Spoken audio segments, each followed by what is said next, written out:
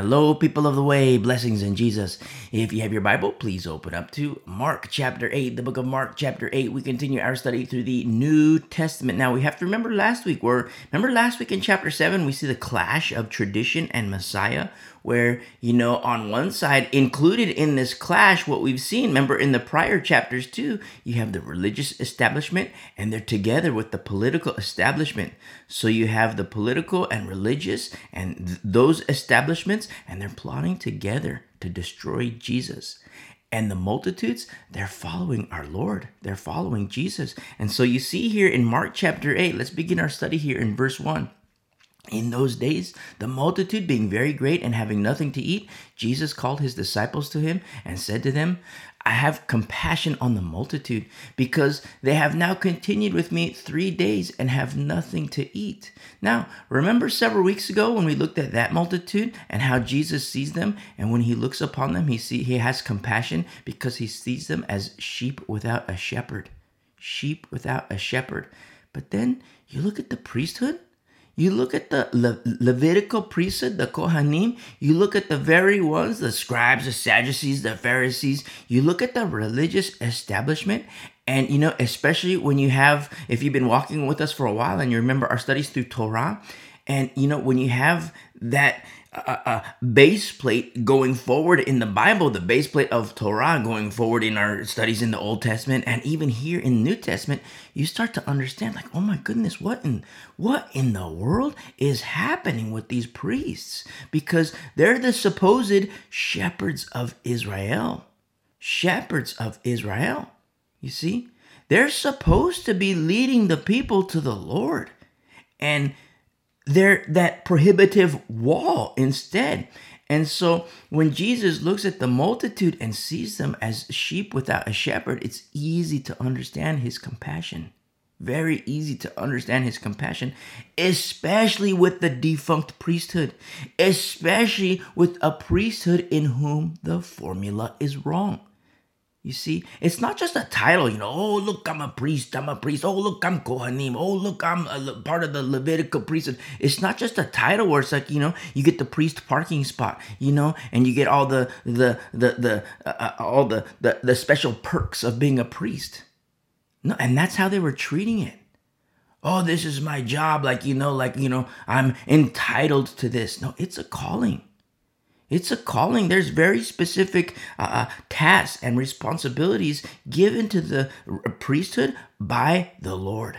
And you say, well, that's in the earlier time. In the days of Jesus' earthly ministry, that was 2,000 years ago. And in the priesthood, that was even further, in history. And I'm a new covenant believer. Well, listen, praise be to the Lord that we're new covenant believers, but the same thing applies to pastors today. Shepherds of the church. And don't forget, remember our study in the book of Acts, how shepherds can become wolves? Go and listen to our study through Acts chapter 20. Very important to understand where Paul as shepherd, he says to other shepherds, remember the Miletus meeting, the elders of Ephesus in Acts chapter 20, where Paul says, after my departure. And he starts to say, I know this is going to happen. He's not boasting. He's not saying, oh, look at me, I'm such a big shot, and when I leave, everything's going to turn to a mess. No, but Paul knows his stuff. And he speaks the truth. And he's called by the Lord. A true biblical abodah mishkan in Paul. True. If you're listening for the first time, you're like, what in the world? What is he talking about? Go and listen to our study through Leviticus, and you'll understand all about abodah mishkan. But when Paul is speaking to the elders, that the Miletus meeting in Acts chapter 20, he says, after my departure, I know what's going to happen. He says, the Holy Spirit has called you to be shepherds, has called you to shepherd God's people and shepherd the church. But he says, after I leave, he says, the wolves, they're going to come in, and even some of you guys are going to turn into wolves, but then you're not going to spare the flock. Not going to spare the flock of God. And so, that's in the New Testament. That's in the order of the new covenant. You see? And so a lot of times Christians look at the Old Testament, they look at the early church and that was for 2,000 years ago. Oh, that was for thousands and thousands of years ago, but I'm a new covenant believer. Well, listen, praise be to the Lord. Praise be to the Lord that you and me are new covenant believers. But remember what Paul says, what the Bible says, and Peter says as well, kind of intimates, but Paul says it. The things of old were written for us. The things of old were written for us. And when Paul says it, he's pointing to Moses. He's pointing to Torah. And he says these things of old were written for us, for our admonition, for our warning. You see, nothing new under the sun. Nothing new under the sun. The very things that we see in Torah, in Old Testament, and even in the early church, they're happening today. Very important to understand. And so it's easy to see, like Jesus, when he looks at the multitude, that he has intense compassion for them. Because look at the priests. It should be the priests that should, I could understand asking Jesus questions. I can understand, not interrogation, but I can understand asking him questions just to be certain. But the Pharisees, the scribes, the Sadducees, they're supposed to be the ones that say, hey, look, Messiah is here. Everybody worship him. They should be like John the Baptist. Remember, John the Baptist, a very special line. John the Baptist, a very special line. Don't forget. And so the priesthood, they should be the ones that are like John the Baptist saying, I must decrease and he must increase. Go to him. That's what the priesthood should be doing. But instead, they're plotting with the religious establishment to destroy Jesus. Now, we see here with this multitude in Mark chapter 8, because the prior multitude, Jesus fed them. But here we're going to see in Mark chapter 8, it's a different multitude. And Jesus, in verse 2, I have compassion on the multitude because they have now continued with me 3 days and have nothing to eat. Now, I'm going to say something here that's going to ruffle some feathers. The hungry here, they're hungry for a reason. They're hungry because they're following Jesus. They're hungry because they're following Jesus, you see? And following Jesus for them, it's come at a cost.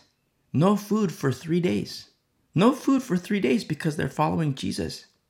And we live in a time today where people want a Sunday church sermon to be under 30 minutes so they don't miss lunch. And then on top of that, we see ministries for the hungry. And don't get me wrong. There's nothing wrong with ministries for the hungry and feeding the poor. There's nothing wrong with that. As long as its founding and enduring is of the Lord. Don't complete with the door. Remember how, any ministry must present the door. And when somebody enters, and when I say door, capital D, I'm speaking of Jesus. Every single ministry must present the door. And then, when somebody walks in that door, every single ministry must have a means for growth. The door and growth. Every single ministry must have that. Otherwise, you know what it is? It's just a humanitarian effort. It's just habitat for humanity. That's all it is. But when it's a ministry of the Lord, in the Lord, and of the Lord, there must be the door. Capital D, and I speak of Jesus. And so here in Mark chapter 8, the people are hungry, but they're hungry for a reason. They left their homes for Jesus. You see, first day, no breakfast, no lunch, no dinner. Second day, no breakfast, no lunch, no dinner. Third day, no breakfast, no lunch, no dinner. And it's all because of Jesus. They're following Jesus. And today, can you teach for, instead of an hour sermon, instead of 2 hours, can you just do 20 minutes? Can you just do 20 minutes because, my tummy starts to grumble and I get the munchies and I need to go out and get lunch. You see? That's what's happening today. And then this multitude here, they're following Jesus, but it's coming at a cost. It's coming with sacrifice. You see, because 3 days, no food. And Jesus, when he looks upon the people, he has compassion on them. And then in verse 3, and he's speaking to the disciples. In verse 3, he says, and if I send them away hungry to their own houses, they will faint on the way, for some of them have come from afar. Remember, in the Mark 8 generation, no cars, no trains, no buses, you see? There aren't cars in a parking lot near Jesus. If people go home, they're walking it. They're walking it. And, some might make it home, and that's fine, have a meal. But then the ones who came a great distance, no, they're going to pass out. They're going to pass out. And you see, Jesus, he meets needs. He meets the needs of the people. Absolutely. Absolutely. But it poses a question here. How, we know and we understand, and the Bible teaches that the Lord, he meets the needs of the people. But then the question is, who's following? Who's following? And of those who follow, there's another question. Who's abiding? You see? And this is where ministries get into big trouble, really big trouble. Because a true work of the Lord never excludes the Lord of the work. Never. A true work of the Lord never excludes the Lord of the work. Very important to understand. And so we see here in verse 4, then his disciples answered him, how can one satisfy these people with bread here in the wilderness? Now, remember the previous multitude in chapter 6, they were in a deserted place, but the town had there was relative proximity with the nearby town. Remember when they were like, it's late, and and if these people leave, they got to go now because the shops and the stores and the restaurants, they're going to be closed, and so send them away now. So there was a town. They were in the deserted place in chapter 6, but there was the nearby town. And here in chapter 8, no, they're in the straight up boonies. They're out in the wilderness. And so the disciples, they respond in verse 4, how can one satisfy these people with bread here in the wilderness? And in verse 5, he asked them, how many loaves do you have? Just like he asked before, how many loaves do you have? I love that so much. In chapter 6, how many loaves do you have? And then here, how many loaves do you have? And they said, 7. So he commanded the multitude to sit down on the ground in verse 6. He commanded the multitude to sit on the ground. Now, in chapter 6, it was the disciples who did that. The Lord told the disciples, hey, put them in groups. And so we see here, it's the Lord who commands the multitude to sit on the ground. And he took 7 loaves and gave thanks, broke them, and gave them to his disciples to set before them. And they set them before the multitude. In verse 7, they also had a few small fish, and having blessed them, he said to them, he set them also before them. So they ate and were filled, and they took up 7 large baskets of leftover fragments. Now, this isn't rationing. This isn't rationing where, everyone gets a crumb. This isn't rationing at all. Everyone ate. Verse 8, in verse 7, they had a few small fish. Having blessed them, he set them also before them. And in verse 8, so they ate and were filled. They ate and were filled, and they took up 7 larger baskets of leftover fragments. So no rationing. Everybody ate, and everybody's bellies were nice and full. They haven't eaten. They've been walking with the Lord. No eating, no breakfast, no lunch, no dinner. Day 1, day 2, day 3, and then all of a sudden we see the people here, now they're full. Their bellies are nice and full. See how Jesus, he meets the needs. He meets the needs, but at the same time, who's following? And then we go even further. Who's following? And even further, who's abiding in Christ? You see? And we'll get to the book of Acts, and we're not there yet, but we're going to get there, Lord willing. We're going to get to the book of Acts, and you're going to see how the Lord, he provides. He provides. But it's not just like, and forgive me for saying it like this, and a lot of times you see Christians treating Jesus like a genie in the bottle. Rub the lamp and you get your 3 wishes. No. A lot of times you see Christians do that, where it's like, they're living like hell, living in carnal ways, living in, of the flesh. And, oh, Jesus, give me this. Oh, Jesus, give me that. And then all of a sudden it's like, okay, listen, but the Bible says the Lord's going to take care of my needs. The Bible says he's going to take care of my needs. And so I'm going to live like hell. And Jesus, he's not taking care of my needs. You see, and a lot of times Christians, it's like, you kind of have to put 2 and 2 together, because it's like, well, wait a second. if the Bible says Jesus is going to take care of my needs and he's not taking care of my needs, what's the disconnect? You see, we have to put two and two together, because what Satan does in the pneumos, remember the pneumos? Starts to whisper in people's ears, maybe God is fake. Maybe God is a liar, you see? And we know as Christians, the Bible says God never lies. So if the Bible says that the Lord's going to meet my needs and my needs aren't being met, what's the disconnect? Well, we know it's not the Lord. What's left? You see? What's left? And then it begs the question, who's following the Lord? You see? And when a person follows the Lord, something else happens, effectuation. You start to see, wow, you know what?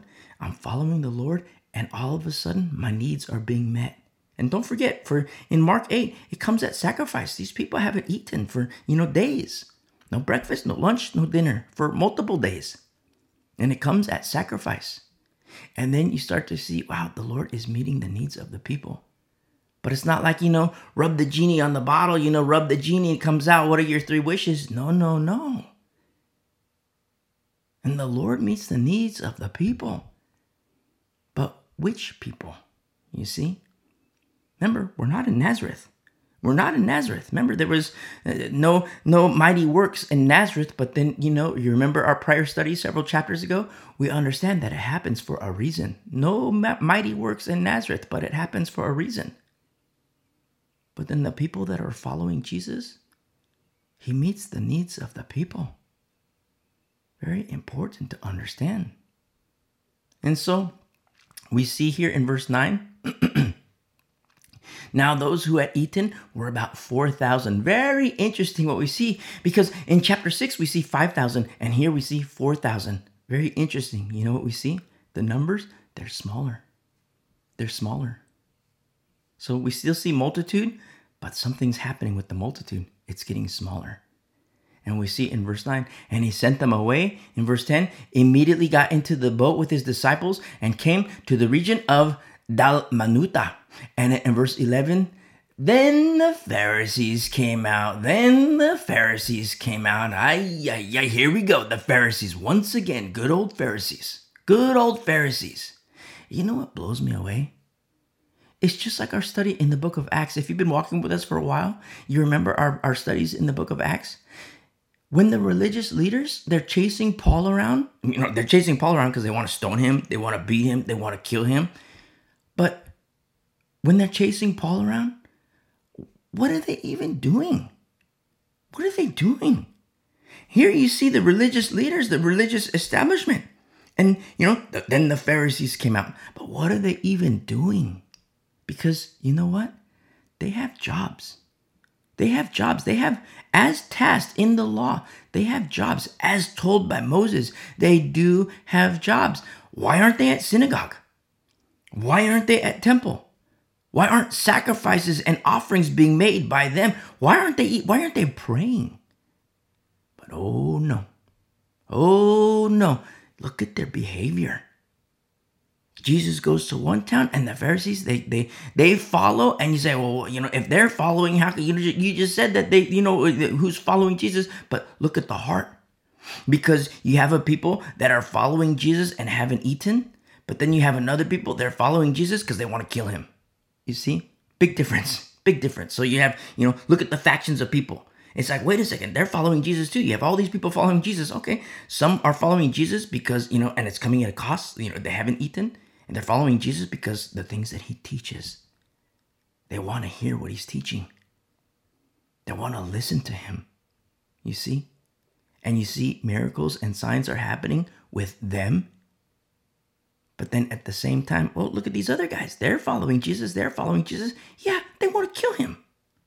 You see? They're trying to trap him. They're trying to use the law of Moses to trap him. But they can't do that because Moses wrote about Jesus. So you look at these Pharisees in verse 11, then the Pharisees came out, but what are they even doing there? Why aren't they praying? If they got nothing to do, why aren't they on their faces before the Lord interceding for Israel? If they have nothing to do, why aren't they praying? You see? Why aren't there sacrifices? Why aren't they in temple? Look at their behavior. Their very behavior testifies of their blindness. And so the Pharisees come, we see in verse 11, and began to dispute with him, you see? They began to dispute with him, seeking from him a sign from heaven, testing him. In verse 12, but he sighed deeply in his spirit and said, why does this generation seek a sign? Assuredly, I say to you, no sign shall be given to this generation. Now, it's very interesting what we see here concerning signs and miracles, because Jesus just said here, he says, no sign to this generation. But there are people who are seeing and experiencing signs and miracles. So how do we reconcile this? I mean, Jesus says, no sign shall be given to this generation, but in the very same chapter, you see, wait a second, the sign has just happened. The food, the feeding the multitudes. And no rationing. It's not like, I get my little crumb and you get your little crumb. No, our bellies are nice and full, you see? And remember the generations in the book of Numbers? Our study in the Old Testament, the book of Numbers. If you're listening for the first time, go back and listen to our study in the book of Numbers. There's a major difference between the two generations, the first generation and the second generation. The second as having passed into the promised land, and the first as having died. Very important. And so here in verse 12 of Mark chapter 8, we see no sign, no sign. But we just read about a sign with the 4,000 being fed and full. So in the same chapter, you see signs, but then you see no signs. You see? And then we understand effectuation. And then we understand formula. You say, wait a second, you have people following Jesus, but then you look at the hearts of the people. You have, take a priest on one side, and then you have just the average person on the other side. On the average person, seemingly, I say average person because they're not a priest, but, not to say average is like that's a bad thing. You take the average person, the unlearned person doesn't have the degrees and certificates and the academic accolades as the priest. But you take the average person, leaving home, no food for day 1, day 2, day 3, and then all of a sudden, no breakfast, lunch, dinner, following Jesus.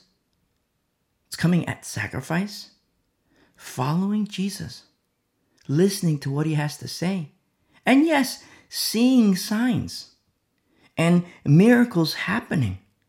But then at the same time, it's like, okay, that guy's following Jesus. This average Joe is following Jesus. But then you look at the priest and it's like, well, wait a second. This guy's following Jesus, but no signs. This guy's following Jesus, and then you look at the hearts. You look at the hearts because you understand, wow, the average Joe, look at his beautiful heart. Nice and soft, softer than the softest jello. What a beautiful heart. And then you look at the priest.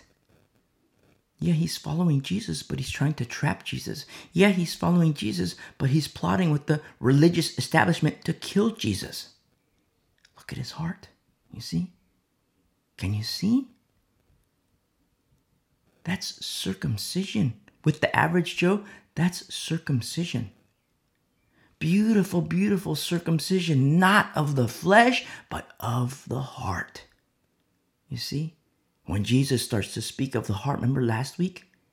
Remember what we see about the seed in our prior chapters in the book of Mark, about the seed, and especially in the pneumos? What Satan does in the demonic realm?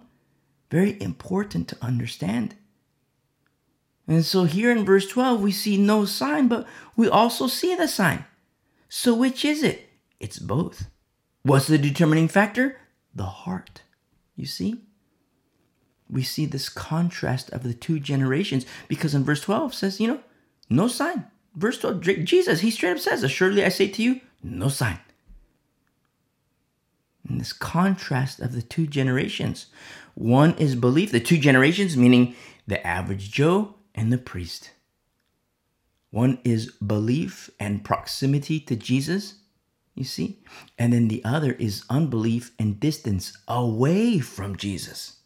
When you look at the hearts, you see nice soft heart on one side, and then you see hard heart on the other side. You say, wait a second, but they're both following Jesus. Now, when you look with eyes of the flesh, you can see, wow, these two guys are following Jesus. But with eyes to see, eyes of the Spirit, you start to see the heart. One is following Jesus to trap him, and the other is following Jesus to hear him. You see? Very important to understand. And signs and miracles still happen today. Remember, the Lord never changes. The Bible says specifically, the Lord never changes. That's what the Bible says. God the Father, God the Son, God the Holy Spirit. Elohim. In the beginning, Elohim, the triune nature of God. He never changes. He never changes. And there's a very specific formula and order. Very important. Formula and order for signs and miracles in the church. Very specific. If you're listening for the first time or you haven't gone through our studies through the 1 Corinthians, go and listen to our study, 1 Corinthians 12, 13, and 14. Because there's a very specific formula for us as believers for effectuation, but at the same time, in a church fellowship, there's a very specific order. Very important. 1 Corinthians 12, 13, and 14. Go and listen to the studies. And so today you have churches, they fake it. You have churches that fake it. And that you see that largely among the charismatic and apostolic movements. Churches that fake it. They say they have the power of the Holy Spirit, and because they don't, they fake it. And that's when they call glitter. And this is happening in big churches, major churches, global ministries. They put glitter in the rafters and then they let it down. Like the worship leader gives the cue. They let the glitter down. It falls into the audience, into the crowd, and they call it the Holy Spirit and they pray to the glitter. You see? And they fake it. Calling the Holy Spirit glitter? You see? They fake it. And then you have churches, they nullify the Holy Spirit. And you see that among the Calvinist and Reformed theology people. It's a theory, but they call it theology. But it's not theology, it's a theory. It doesn't line up with Scripture. You see? So they fake it or they nullify it. You see?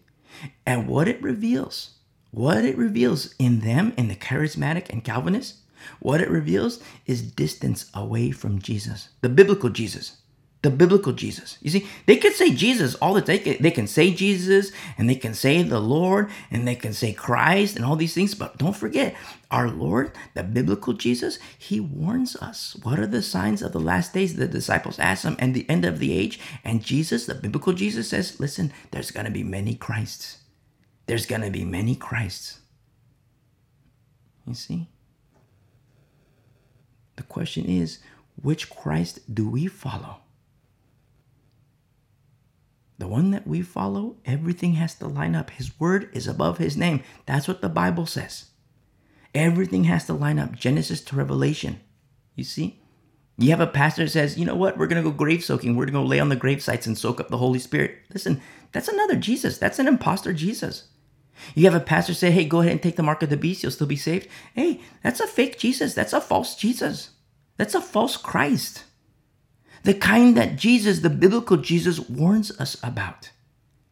And so when you see churches that fake the Holy Spirit or nullify the Holy Spirit, and you see that with the charismatics and the Calvinists,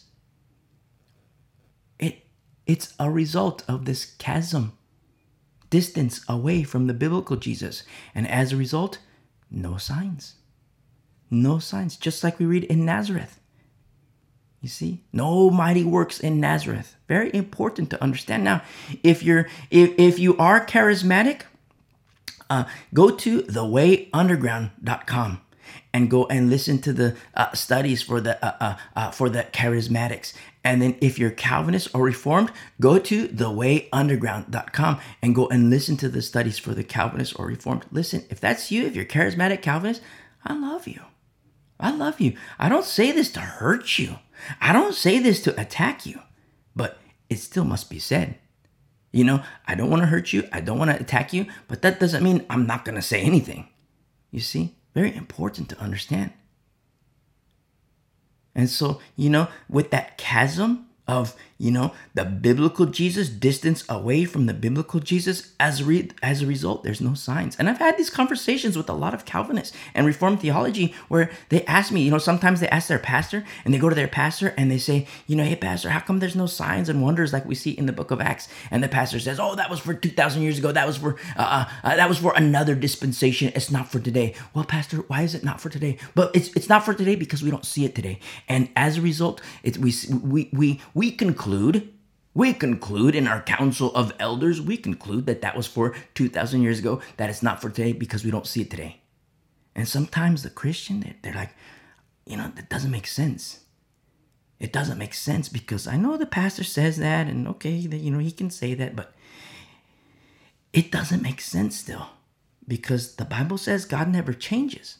And if God never changes and we see signs and wonders in the Old Testament, if we see signs and wonders in the New Testament, and then all of a sudden today we don't see signs and wonders, when the Bible said God never changes, the Bible says God never changes. Elohim, the triune nature of God, God the Father, Son, and Holy Spirit. And sometimes these Christians, they come to me and say, you know what? My pastor says this, my pastor says that was for 2,000 years ago. And it's like straight up, hey, your pastor's wrong. Your pastor's wrong. The reason why he says that is he makes these conclusions based on the wrong formula. You see? And it's sometimes to have these conversations with the charismatics and the Reformed, there's that, it's almost like a unlearning, kind of like a detox, like a spiritual detox where, somebody is ingrained in certain doctrines and there's that spiritual detox. But what's so beautiful about the Word of God is that, listen, it's right here. It's written. It's right here. Just open up the Bible and let's study together. And we'll study together and look, the Word of God will show us. Now, when the Word of God shows us, that's when we have a choice to make. Am I going to yield to this guy? Am I going to yield to that guy? Am I going to yield to that guy over there or this guy over here? Or are we going to yield to the Word of God? You see? Very important to understand. I remember one time I was sitting in church. This was, 20 some years ago. I'm sitting in church and I hated, the Christians. I didn't like it. And I'm sitting in church. The pastor, I didn't like him. And he was saying these things, and he's like, "Okay, turn over here." And we opened the Bible, and I had to have help because I didn't know where it was, And he'd start to like explain these things, and I was like, "Oh man, fine, I'll follow." He says, "Follow along," and fine, I'll follow along. And I had my finger every single word that he said, and then I started to realize, my problem's not with him. My problem isn't with these other Christians, and I don't like these people. My problem, as my finger was going along the pages, following along with what he said, and he would like stop and expound a little bit, so I'd like stop my finger, but I didn't take my finger off the pages. And I'd like stop my finger, and I'd look up, and he would be teaching, and then he'd say, "Okay, let's continue," and then I'd look down, and my finger would start continuing down the pages, and then all of a sudden I realized, oh my goodness, my problem's not with that guy. My problem's not with these Christians. My problem, it's with God. It's with the Lord. And that really puts things in perspective because, listen, you can have beef with all different kinds of people, but when it's with the Lord, the severity kind of changes a little bit. Well, a lot of it, And so all of a sudden, to have these conversations with the charismatics and Reformed and Calvinists, sometimes it's like, well, but I'm supposed to submit to this pastor. Okay, yeah, the Bible says, it's a good thing to submit to the pastor. But the Bible also teaches us which pastor. Which pastor? The formula, it must be right. It must be right. Look at the priests here. Look at Mark chapter 8. Look at the priests. Look at the so-called shepherds of Israel. Yeah, you have the priests. Yeah, you have the Pharisees and the scribes and the Sadducees. And yes, you have the religious establishment. We have a priesthood. But look at them. You see? No signs. No signs. No mighty works in Nazareth. Why? The Bible tells us. And so here with Jesus in Mark chapter 8, the Pharisees Notice, they want a sign from heaven, but they're asking Jesus. They're asking Jesus, the Son of God, the one who Moses wrote about. They're looking at him in the eye and they're saying, show us a sign from heaven. Look who they're speaking to. Look who they're talking to. Look at their blindness. You see? And remember, the Lord is reactionary. The Lord is reactionary, straight up. Okay, you want to have a heart like that? You want to have a hard heart? Okay, no signs. You see? The Lord is reactionary. Old Testament, New Testament, and still today, the Lord is reactionary. And so sometimes, when I have these conversations with the charismatics and the Calvinists, oh, you're so mean. How dare you say I leave this church? I've been going there for, decades. How dare you say? And it's like, wait a second, you've been going there for decades? Yeah. So what? And you don't know? You've been going there for decades and you don't know what the Bible says? You see? And that's when a person starts to realize, like, oh my goodness, why is it that I don't know these things? Why is it that, the Bible says this, but I don't, I never understood that? Well, it's because of the so-called shepherd. Very important to understand. And for effectuation of what the Bible says, like, the signs that we see in the book of Acts, and for miracles to happen, it's a very special recipe. It's holy. And it's a recipe that needs to be found in you and me together. And you and me together, but then at the same time, in spirit, you and me together in spirit. But if you and me were together in body, where I could see you face to face and eye to eye, you know what that is? That's koinonia. That's ecclesia. That's love feast. And that's what the Bible says is church. Love feast. You and me in fellowship with other believers. Male, female, young and old. You and me in whom the formula is right. And where the formula gets a little bit wrong with me, you help me. Where the formula gets a little bit wrong with you, I help you. The body, the remnant, caring for the remnant. That's ecclesia, and that's very special. Very, very special. And Satan, he knows that. He knows that. And so what does he do with churches in whom the formula is right? You think there's a lot of those around? No way. No way. Because Satan knows that a church like the book of Acts, he knows that that's a church to be reckoned with. You see, he knows that that's a fellowship to be reckoned with. And so what does he do? Oh yeah, here, Hymenaeus over here. Go and submit yourself to Hymenaeus. Go and submit yourself to Alexander. Sure, no problem. Leave Paul just like the saints in Asia. All the saints in Asia left Paul. Don't be with Paul. Oh, look, we got this better teacher over here. Paul, James, he talks to Christians and says they're adulterers and adulteresses. Don't go to James, don't go to James. Oh, look, there's Hymenaeus. He's much better. He likes you. He's nice. You can do your sex. You can do your crack. You can do your alcohol. And Hymenaeus, no, he's not going to call you on it. Go to Hymenaeus. Go submit yourself to Hymenaeus. Alexander, nice guy. He really likes you. James, oh no, he's mean. Titus, don't listen to him. He's mean. Paul, oh, don't listen to him. He's mean. He calls people leaven. You see?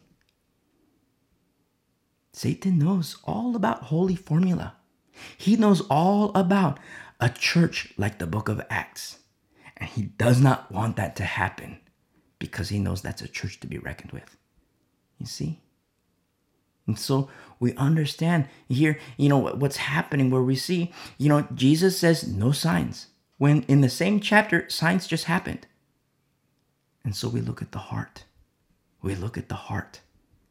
We look at the hardness of the heart in the Pharisees because they want a sign from heaven, but they're asking Jesus, Son of God, who in the beginning, nothing that was made was made. It was made by him, through him, and for him.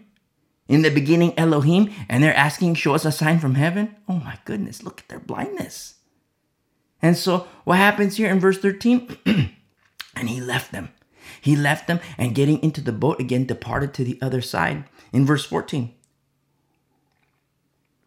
In verse 14. Now, now the disciples had forgotten to take bread, and they did not have more than one loaf with them in the boat. And then he charged them, saying, take heed, beware of the leaven of the Pharisees and the leaven of Herod. Very interesting what he says here in verse 15. Take heed, beware of the leaven of the Pharisees and the leaven of Herod. Pharisees and Herod, you know what that is? Religious and political. And Jesus says, beware of their leaven. Beware of their leaven. Now, as New Covenant believers, we know what leaven does. We've seen it in Corinth. If you're listening for the first time, go and listen to our study through 1 Corinthians. You'll understand more. But we know what leaven does. But leaven has precursory signals. You see? Leaven has precursory signals, and its end is unbelief. That's its end. And Jesus says, beware and take heed. You see? Religious leaven has an appearance of good, but it's evil. Political leaven has an appearance of good, but it's evil. You see? As an example, you see religious leaven. Look at the Catholics. Look at the Catholics. If you're listening and you're Catholic, I say unto you, come out of her, my people. Go to thewayunderground.com and go to the Catholic section. You'll understand more about Catholicism. Come out of her, my people. But let's look at the Catholics. It has an appearance of something good. It has an appearance of something holy. The priests, everything, the whole 9 yards. It has an appearance of something good. But when you understand formula as written in the Word of God, you look at the doctrines of Catholicism, you look at the priesthood, and you realize this is an abomination. This is an abomination. It is unbiblical. That's when you understand the Bible, and when you know the Bible, when you understand formula. But if you don't, people look at Catholicism and the priests and think, oh, look, this is holy. Oh, look, worship Mary, pray to the angels. Oh, yeah, Mass, pray for the dead relatives. Pray for Mary to come down and rescue them out of purgatory so that she can take them up to heaven to see Jesus. Oh, yeah, it has an appearance of good. But when you understand the Bible and you know the Bible, Genesis to Revelation, you understand formula, you realize, oh my goodness, that's an abomination. That doctrine is an abomination. Then you look at the priests and it's like, well, the priests, they support that? They support the abomination? And as a result, the priests, they're an abomination too. But it's the Catholics that look at you. How dare you say that? How dare you say that? How dare you even think that? You know why? Because they don't understand. The blind following the blind. And if you're Catholic, I love you. But go to thewayunderground.com and go to the Catholic section. You'll understand more. Political leaven. When Jesus says, take heed, beware of the leaven of the Pharisees and the leaven of Herod. The Pharisees being religious, Herod being political. Political leaven has an appearance of something good. You have, the politician on TV, on the radio, on the newspapers, on whatever, and, the politician says, oh, yes, we're going to do this. We're going to do this for the homeless. We're going to do this. And for housing, we're going to do this. For healthcare, we're going to do, and it has an appearance of something good. But when you look at the inner workings, you see the corruption. We're going to do this for the homeless. We're going to help the homeless. And spending $5,000 of taxpayer money, spending $5,000 per tent. You see, a tent costs, $100? And they're spending $5,000 per tent? Look at that corruption. Look at that corruption, the crony capitalism. Number one, they take taxpayer money to, pay off their relatives. It just so happens that, the brother or the son is in the tent making business. You see? Oh, we're going to spend, we're going to get all these tents for the homeless. We're going to get all the tents for the homeless. And okay, taxpayer money, $5,000 per tent. And then $5,000 per tent, it just so happens my uncle is in the tent business. So, we're going to spend, we need, 10,000 tents. We need 50,000 tents. Here's, son, here's a nice check from the city. When a tent costs $100, you can go to the store, go to Amazon, buy a tent for $100. You see? And then the uncle, the cousin takes the $5,000 government check. Okay, cool. $5,000 times 50,000 tents. Spends, a little bit money on the tent. What happens to the rest of the money? You see? What happens to the rest of the money? Corruption. And the whole time, the people say, oh yeah, we're going to vote this guy in. We're going to vote this lady in. Because we're going to help the homeless. We're going to help the homeless. And helping the homeless it's a good thing. But don't forget, if the Lord has called somebody to work with the homeless, don't forget. The beginning and during and all of it must be in the Lord. Always with the door. Don't forget the door. Very capital D. Very important. And so Jesus says, take heed, beware of the leaven of the Pharisees and the leaven of Herod, religious and political. Jesus says, take heed, because it has an appearance of good, but take heed and beware. In verse 16, and they reasoned among themselves, saying, it is because we have no bread. Now he's with the disciples. Jesus, he's with the disciples. And in verse 15, he charged the disciples saying, take heed, beware of the leaven of the Pharisees and the leaven of Herod. And they reasoned among themselves saying, it is because we have no bread. Now, you would think, after all this, after all they've gone through, the disciples having proximity and intimacy with Jesus, being empowered to have power over unclean spirits, remember from several chapters ago, and being sent out as messengers.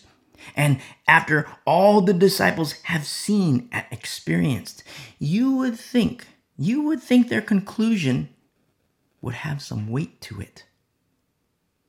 You would think their conclusion would be right, maybe?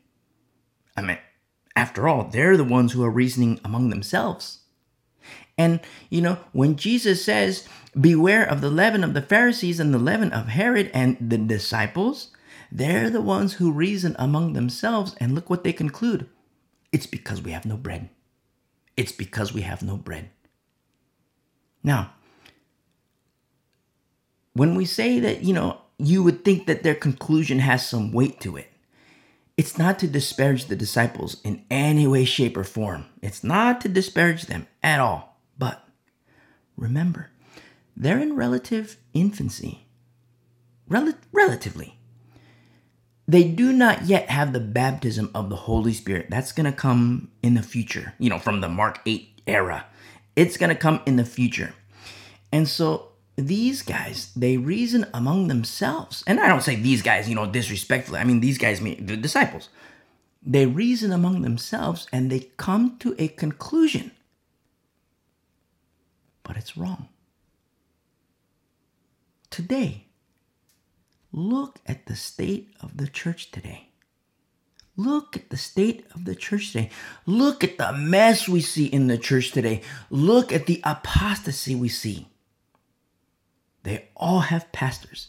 They all have elders. They all have deacons. They all have church boards. And you would think that within this council of leadership, you would think that apostasy is impossible. The council of leadership in today's churches, pastors, elders, deacons, bishops, the church boards, you would think that in this council, they reason among themselves and they formulate conclusions that are right. But you look at the state of the church today, you look at the mess, you look at the carnality, you look at the leaven, you look at the apostasy, you look at the idolatry, and then you start to understand, wow, the conclusions that these guys have formulated, they're wrong. They're wrong. You see? And the travesty? People follow them. The travesty is that the sheep follow them. I mean, straight up, if somebody wants to be stupid and pay the price for their stupidity, being stupid, that's one thing. That's one thing, and that's on them. That's on them.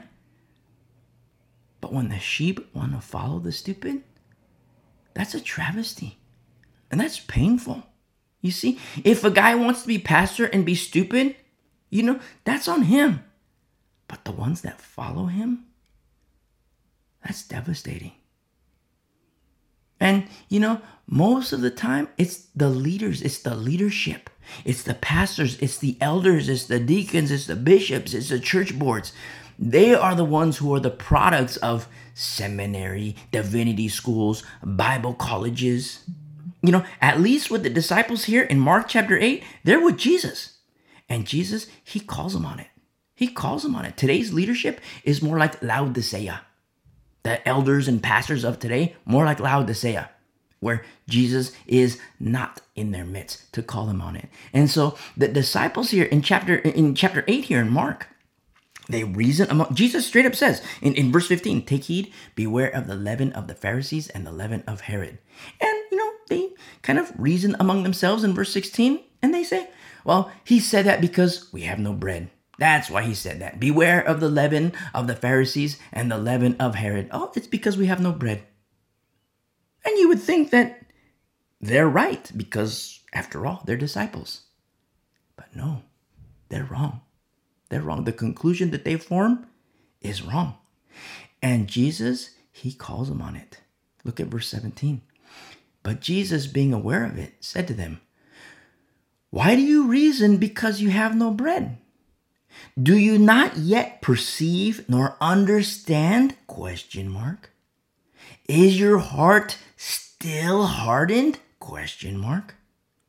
Having eyes, do you not see? ? And having ears, do you not hear? ? And do you not remember? ? Whoa. Seemingly a heavy indictment, which is understandable, completely understandable. But remember, the Lord, our Lord, he expects us to grow and mature and gain understanding. He expects that. It's just like, remember a couple weeks ago, we looked at baby girl. Baby girl is 2 years old. Baby girl says, Mama, I'm thirsty. Baby girl's 2 years old. Mama, I'm thirsty. Mama gets baby girl a drink. No problem. Get the drink, get the juice. Here, baby girl, have your drink. Baby girl is 20. Baby girl is 20. Mama, I'm thirsty. You know what mama does? You know what mama says? That's nice. That's nice. Baby girl's 20. Mama, I'm thirsty. That's nice. You see? Because mama has the expectation for growth in baby girl. And you know what? Mama is right. Very important to understand. And so Jesus, speaking to the disciples, he has his expectation for their growth. And what does he say in verse 17? Do you not yet perceive nor understand? Is your heart still hardened? Having eyes, do you not see? And having ears, do you not hear? And do you not remember? You see? Look at today's council of leadership. Pastors, elders, bishops, deacons, church boards. Look at today, 2023 AD. It would be very nice if there was a Paul, or if there was a Timothy, or if there was a Titus, or if there was a James or a John in their midst. It would be very nice. Men with the right formula who could correct them. You see? Oh, but they're so mean. Paul's so mean. James is so mean. Look, he says adulterers and adulteresses to Christians. You see? Paul calls Christians leaven. You see? But when you understand formula, you say, well, why did James say call Christians adulterers and adulteresses? Wrong formula. You see? Wrong formula. Why does Paul call them why does Paul call them leaven? Well, look at the carnality. Look at the flesh. Look at the sex and the alcohol. Look at the extortion. And Paul says, no, that's leaven. Your rejoicing is not a good thing. Remember our study in 1 Corinthians? And it would be very nice if there was a Paul or a James or a Titus or a Timothy And today's councils of leadership, so-called leadership, oh, but they're so mean. They hurt our little feelers. They're not nice. And you see what saints have themselves put up with? It's the very phobia of Paul when Paul says, listen, I'm afraid, I'm fearful. The word is phobios in the Greek. When Paul says, I have a fear, and Paul explains his fear, and he says, my fear, he says, it's not for me. My fear is for you, he says to the Christians. Because the preacher guys, remember in our study in the Corinthian letters, 1st and 2nd Corinthians? And Paul says, my fear isn't for me. My fear is for you, because Satan has his servants. They present themselves as ministers of righteousness. They come with another Jesus, another gospel, and another spirit. And he says, my phobia, it's for you. Why? Because you're going to put up with it. You're going to put up with it. And it was so strong in Galatia that it got Peter. It got Peter. It didn't almost get Peter. No, it got Peter. And praise be to the Lord that Peter had Paul. Praise be to the Lord that the church had Paul. Because Paul says, I'm blown away, you guys. In the book of Galatians. Go and listen to our study through Galatians. Paul just straight up says, I'm blown away, you guys. Why? Because I'm blown away because you're turning away so soon. You're turning away so soon from the biblical Jesus whose word is above his name. You're turning away so soon from him. You see? And the whole time they thought that they were being obedient to Jesus. And what they were doing, what the church was doing, they were being obedient to a fake Christ. A fake Christ presented to them by the preacher guys who came in stealthily. You see? You think Satan's gonna fight fairly? No way. No way. He fights dirty. You see? And with all these elders that we see today, with all these pastors, with all these bishops, with all these deacons, with all these councils and church boards, you would think that apostasy is impossible. You would think that apostasy is impossible. But no. It's prophesied. It will come to pass, and it's already begun. And so in verse 17 and 18, in Jesus, in Mark 8, he gives the disciples a little chastisement. Do you not yet perceive? Speaking to the disciples. He's not speaking to the multitudes. He's not speaking to the Pharisees. He's speaking to the disciples. You don't yet perceive? You don't yet understand? Is your heart still hardened? Having eyes, in verse 18, having eyes, do you not see? And having ears, do you not hear? And do you not remember? Remember Moses? When Moses would tell the people, he would always say, don't forget, don't forget, don't forget, don't forget, don't forget. He would always say, remember, remember, remember, remember, remember. You get to the book of Judges, what happened? They forgot. You get to the book of Judges, what happened? They didn't remember. They did exactly what Moses said not to do. You see? And the Lord says, my people perish for lack of knowledge. Sometimes knowledge was never given. Sometimes knowledge is forgotten. Then as New Covenant believers, when the Lord teaches us about what happens in the heart, we know what Satan does. What he attempts to do. That holy seed he wants to take away out of the hearts of the people. And so Jesus here, he explains what he says. In verse 19, he says, or he explains what he did and why he said what he said. In verse 19, when I broke the 5 loaves for the 5,000, how many baskets full of fragments did you take up? They said to him, 12. And so what Jesus does, he's going, back in the day, well, not back in the day, but, several days ago, he says, when I broke the 5 loaves for the 5,000, how many baskets full of fragments did you take up? They said to him, 12. And also when I broke the 7 for the 4,000, how many large baskets full of fragments did you take up? And they said, 7. So he said to them, how is it you do not understand? ? How is it you do not understand?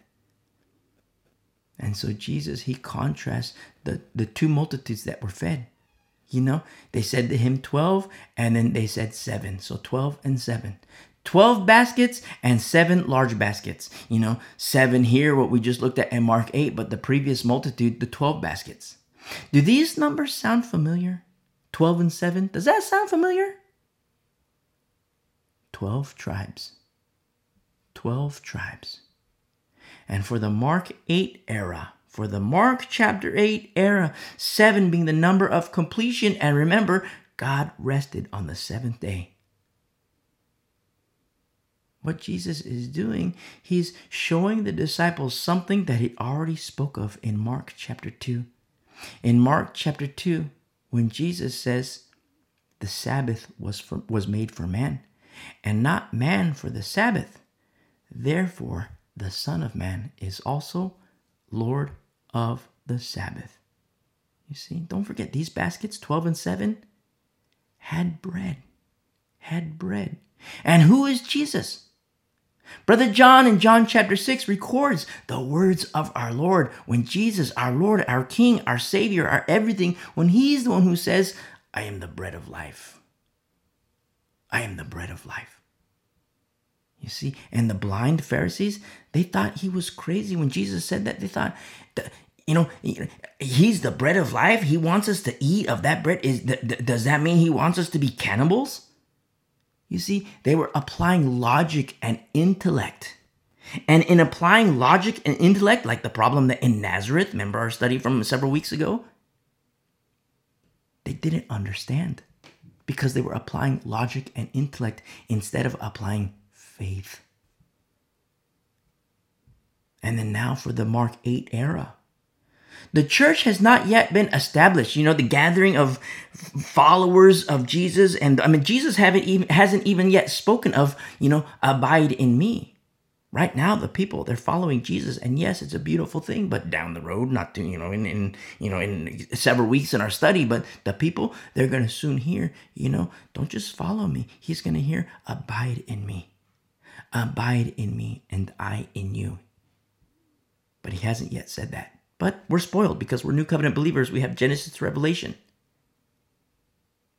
And so this Mark 8 era, the church has not yet been established. And even when the church is established, they don't even refer to themselves as the church. You know what they refer to themselves as? In the book of Acts? People of the way. People of the way. That's what they called the early church. People of the way. In whom the formula was right. In whom signs and wonders were happening. Very important to understand the people of the way. And so beautiful to see when Jesus, you see a little chastisement to the disciples. You guys don't yet understand. Is your heart still hard? And the church hasn't been established. And we see 12 and 7, it's, as New Covenant believers, we know 7 churches. Brother John, the Lord shows him in Revelation. The Lord shows him the vision, and Brother John records it in Revelation. We know about the 7 churches. But for the Mark 8 era, what do they know about? They know about the 12 tribes, and they know about Sabbath. And what does Jesus say? I'm Lord of the Sabbath. Lord of the Sabbath, you see? And don't forget, these baskets have bread. And Jesus says, I'm Lord of the Sabbath, but he also says, it is also written, I am the bread of life. You see what Jesus is explaining to the disciples? And not without chastisement, because there's that expectation for growth and maturity, just like with baby girl. Baby girl, age 2. Mama, I'm thirsty. Okay, here's your glass. You want some water? Okay, get the glass, open the cupboard, get the glass, put the glass down, or put the glass, over in the sink, turn on the water, and boom, here, baby girl, drink some water. Okay, thank you, Mama. I'm not thirsty anymore. Baby girl's 20 years old. Mama, I'm thirsty. That's nice. What do you want me to do about it? Mama, I'm thirsty. That's nice. Get it yourself. Is Mama mean? No way. Not at all. Mama loves baby girl. But Mama has the expectation. Baby girl, you're not a baby. I call you baby girl, but you're not a baby. You see? Very important to understand. The Lord has the same expectation for you and me, that we grow, that we mature. But remember, if the Lord permits. If the Lord permits. And that's not said in a Calvinistic or Reformed manner. It's said in a biblical manner. Go and listen to our study through Hebrews chapter 5 and chapter 6. You see? And much more can be said here, but we'll table that for another time. But much more can be said here, and we're Lord willing, we'll explain that a little further or go a little bit deeper. And so we continue our study here in Mark chapter 8 in verse 22. Then he came to Bethsaida, and they brought a blind man to him, and begged him to touch him. So he took the blind man by the hand and led him out of the town. And when he had spit on his eyes and put his hands on him, he asked him if he saw anything. Now, you hear us mention, the mockers of the charismatic movement, and that comes with, a major warning, because, it's not just the warning on their doctrine, but it's also a warning on what they do and their works, because you have pastors in these movements, so-called pastors in these movements. They literally spit on people. Rub it in their face, rub it in their eyes, assuming that they're going to be healed. Why do they do that? Number one, they're stupid. Number two, they're trying to imitate what they read here in Mark chapter 8, but they do it all wrong. Take heed and beware of their leaven. Beware of their leaven and take heed. Here in Mark, when we read John's recording of a similar event where Jesus, what he does with the blind guy, he spits on the ground. He spits on the ground and he makes clay out of the earth. Just the same way, just like we looked at last week. Just like we looked at last week with the deaf guy. Making clay out of the earth. Remember, mankind made of the dust of the earth? Made of the dust of the earth? The same way an artist goes, dips the paintbrush. The same way the artist dips the paintbrush in the palette. A little blue on my brush, little blue on the bristles, and goes to the canvas and puts blue on the canvas. Okay, now a little green on my brush. Okay, now green on the canvas. Mix it with the blue, make a nice little whatever color that is. And the same way Jesus, he spits on the dust of the earth, makes clay, and puts the ears, the eyes. And Mark is kind of short with his words. I mean, remember when in the previous chapters with John the Baptist, you see this, this beautiful account of John the Baptist, and then you have one little sentence. Okay, John the Baptist is in prison now. What? What happened? And I'm so in love with Mark because he's short with his words. And so, okay, yeah, and Jesus spit in his eyes. But when you read the account in John, when Jesus does that, no, he makes like a little clay with the dust of the earth. You see?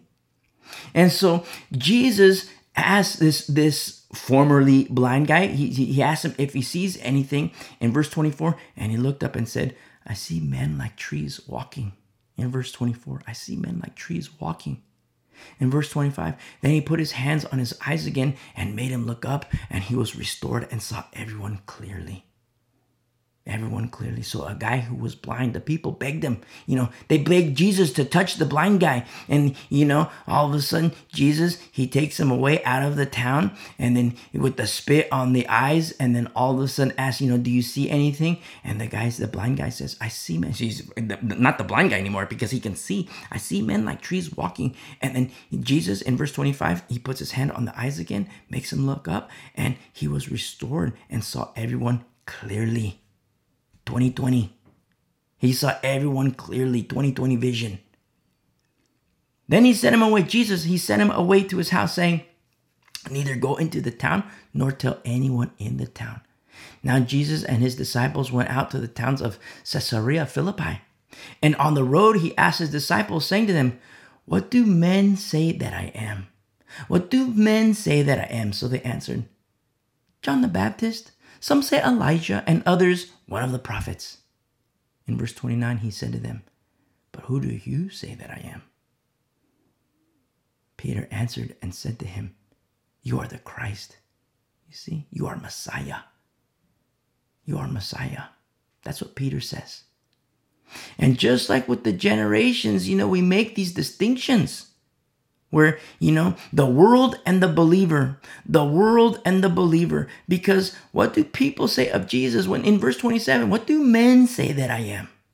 And in verse 29, what do you say that I am? You see, what is it that the world says of Jesus? What is it that people say of Jesus? What is it that your coworkers say of Jesus? What is it that your neighbors say of Jesus? What is it that your classmates say of Jesus? What is it that your teammates say of Jesus? What is it that your family and relatives say of Jesus? But then what do you say of Jesus? You see? Just like here in verse 27, what do men say that I am? And people make their conclusions. Some people say John the Baptist. Some say, John the Baptist. That's what Herod did. Herod did that. Some people say John the Baptist. Some say Elijah. Some people say, oh, just a prophet. One of the prophets, or, another prophet. And that's what men say. That's what people say. But then for us, for you and me, what does your family say of Jesus? What does your relatives say of Jesus? Your coworkers, your colleagues, your whatever, all the people in your life, what do they say of Jesus? And that's one thing. But what do you say of Jesus? You see? And when the Lord boils it down, people can say whatever they want. When the Lord boils it down, who do you say? And it's Peter who says, you are Messiah. You see? Who do we say Jesus is? Messiah, King, Savior, Lord, everything. Our life. You see? And in verse 30, then he strictly warned them that they should tell no one about him. Very interesting. What he reveals, but then at the same time he said, don't say anything. And these are things that the disciples, when they're apostles, especially when they're baptized of the Holy Spirit, Acts chapter 2, we're going to see, they're going to reflect back on and remember, oh yeah, that's what the Lord meant. That's what the Lord meant. And so now what happens in verse 31, Jesus, he says, and he began to teach them that the Son of Man must suffer many things and be rejected by the elders and the chief priests and the scribes and be killed. And after 3 days, rise again. Now, remember when Jesus says, beware of the leaven of the religious establishment, beware of the leaven of Herod, beware of the leaven of the Pharisees and of Herod, because you see the faction of religious and the faction of religious and political. Because it seems good when you look at religion, it seems good. It has an appearance of something good. When you look at the faction of political, it seems good. The political establishment, it seems good. You have politicians, oh yeah, we're going to feed the homeless and we're going to do this healthcare and we're going to do this and, your free college. It sounds like, wow, your free college, my student loan is going to be paid off. My student debt is going to be paid off. All this. Wow, that seems good. What a nice guy. What a nice lady. They're looking out for me. But then when you look at corruption,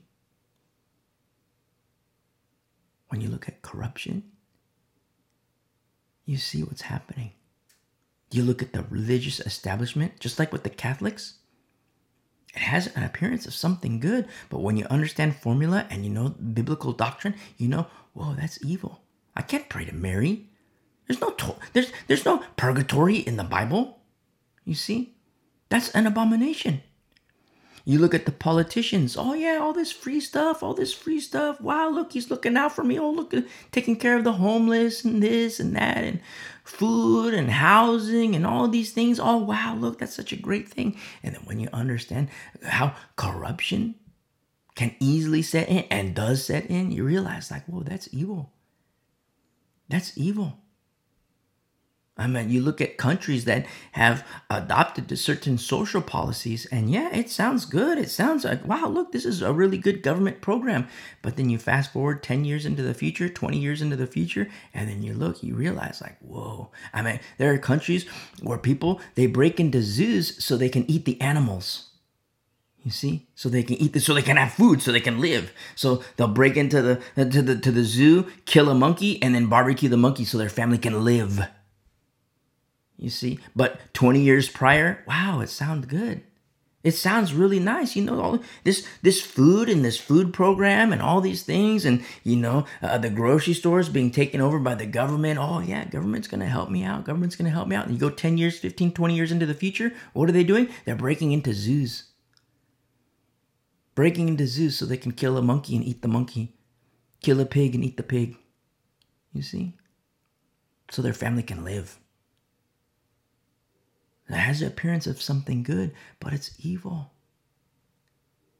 And so here the disciples, the Lord, there's a little chastisement.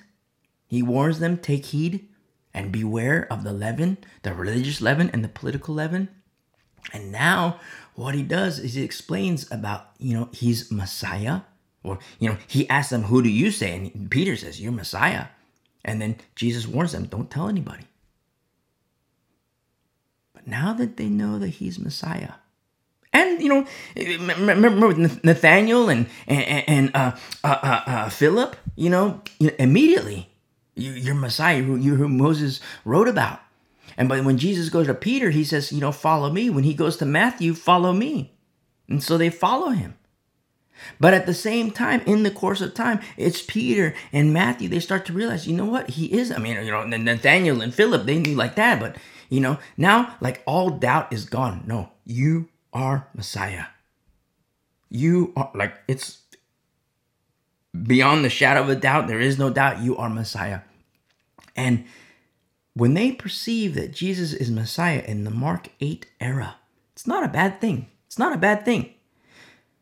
But in terms of prophecy, their timing is off. And in terms of the entirety of prophecy, their timing is off. Because what they think is that Messiah will be crowned king. And there's going to be restoration of Israel when the Lord is made king. Those are prophecies about the Messiah.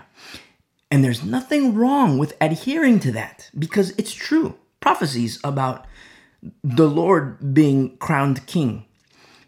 And very interesting that it just so happens that we see the crowning of man in our Wednesday study.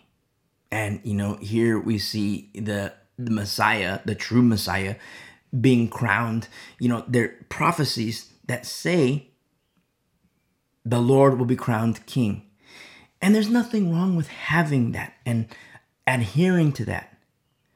And it will happen. It will come to pass. But remember, we have to account for the it is also written. Because Isaiah does have prophecies. Isaiah writes of prophecies.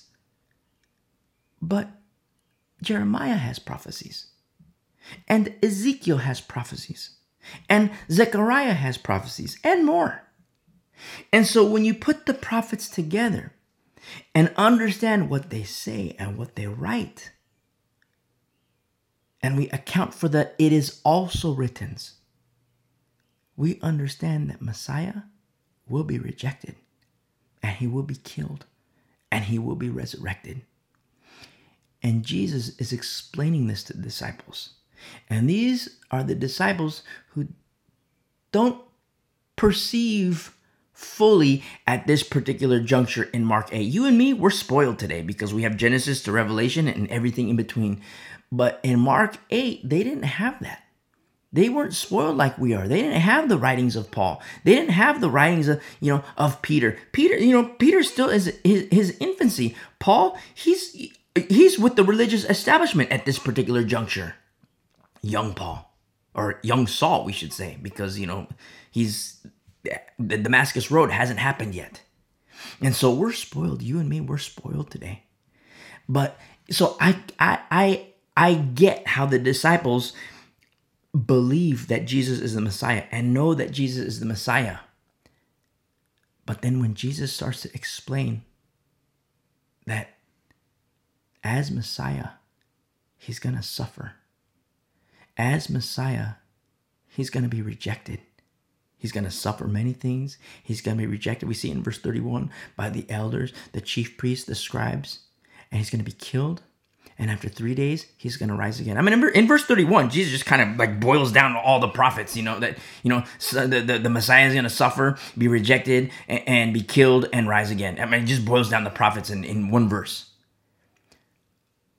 But the understanding of the disciples, having not reached full maturity, they're still in relative infancy, and they do not have the baptism of the Holy Spirit. And they're not spoiled like we are today because we have the full counsel of the Word of God. It comes as a shock to the disciples. Like, what? You're Messiah. You're going to be crowned king, and you're going to rule in Jerusalem. And we're not going to be under the thumb of Rome. We're not going to be under the thumb of Herod. And you're going to be king. And it's very true that Jesus will be crowned king. As the prophecies say, he will be crowned king. But precursory to that, he must suffer. You see? And he will be killed. And he will be risen, as the prophets say. The same way Isaiah has prophecies, so does Jeremiah, so does Ezekiel, so does Zechariah, and so do more. And our Lord is teaching the disciples. And in verse 32, he spoke this word openly. And Peter took him aside and began to rebuke him. Peter, he started to rebuke Jesus. But when he, speaking of Jesus in verse 33, but when he had turned around and looked at his disciples, he rebuked Peter, saying, "Get behind me, Satan!" Exclamation point. Get behind me, Satan. For you are not mindful of the things of God, but the things of men. Look what the carnal mindset does. Look what the carnal mindset does. Look what the leaven of the religious and political motivations do. The leaven. And Peter, just, you are Messiah. Who do men say that I am? Oh, some say Elijah, some say the prophets, some say, John the Baptist. Who do you say? You're Jesus. You're the Messiah. You're the Messiah. And the disciples and Peter, you are the Messiah. And Peter has this idea in his head that, no, this is political. You're going to be, yes, there's this religious aspect of it, but, you are going to be crowned king. You're going to be king. You're going to rule in Jerusalem. And, the thumb of Herod, the thumb of Caesar, no, those days are over. You will be king. But when you account for the "it is also written," Peter's in the wrong.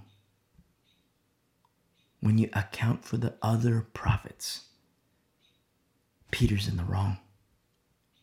You see how Peter was, looking at one aspect of prophecy and came to a conclusion that was completely wrong? And we came to that conclusion, which, there were the religious and political factions within those thoughts, within those motivations. And because he didn't account for the "it is also written" and the prophets, he formulated a conclusion that says, no, Peter started to rebuke Jesus. No, you're not going to be killed. You're not going to suffer. You're not going to be rejected. I don't want you to be killed. And it's not to say that those motivations are bad. They're good. The motivations, it's good. I don't want Jesus to suffer. I don't want Jesus to be rejected. I don't want him to be killed. But what Satan does is he takes human emotion.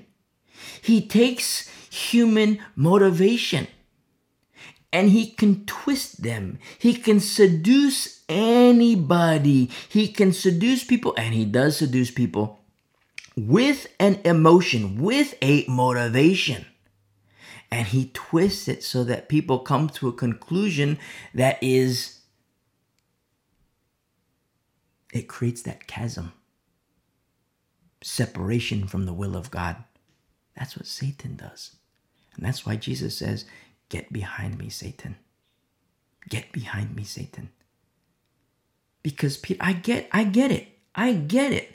I understand Peter. You're like, Lord, I don't want you to die. Lord, I don't want you to be crucified. Lord, I don't want this to happen. Well, Peter didn't know at the time about the crucifixion, but Lord, I don't want you to die. You are Messiah, and I don't want you to die. You are Messiah, and no, you're going to be crowned king in Jerusalem. You will be crowned king, and I don't want you to die. I don't want you to suffer. And Peter taking certain aspects of prophecy and what the prophets wrote about. But what he didn't do, he didn't account for the it is also written. And not accounting for the it is also written and understanding what Jesus said, that he would suffer, that he would die, and that he would rise. How Satan takes that motivation of Peter, takes that emotion of Peter, and twists it to the point where Peter is now outside of the will of the Lord. You see how crafty Satan is? And it's the Lord who rebuked Peter. Get behind me, Satan. And you know what? I'm so in love with Peter. I'm so in love with Peter. You know why? Because he's such a humble person. He's so humble. Because Jesus, rebuked by the Lord, he just called him Messiah. Other accounts, other gospel writers say, this has been revealed to you by my Father. And you're like, wow, Peter, good job, Peter. But then you see, when Jesus said, Lord, I don't want you to die. No, that's not going to happen. You're going to be king. You're going to be crowned king in Jerusalem, and you will sit on the throne. We're not going to be under Herod. We're not going to be under Caesar. And no, you're not dying.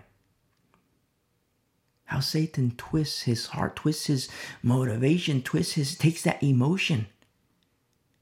And that emotion isn't a bad thing. That emotion is not a bad thing. I don't want Jesus to suffer. I don't want Jesus to die. That emotion is not a bad thing. But with every single aspect of our emotions, with every single emotion, we take it to the Lord. We take it to the Lord.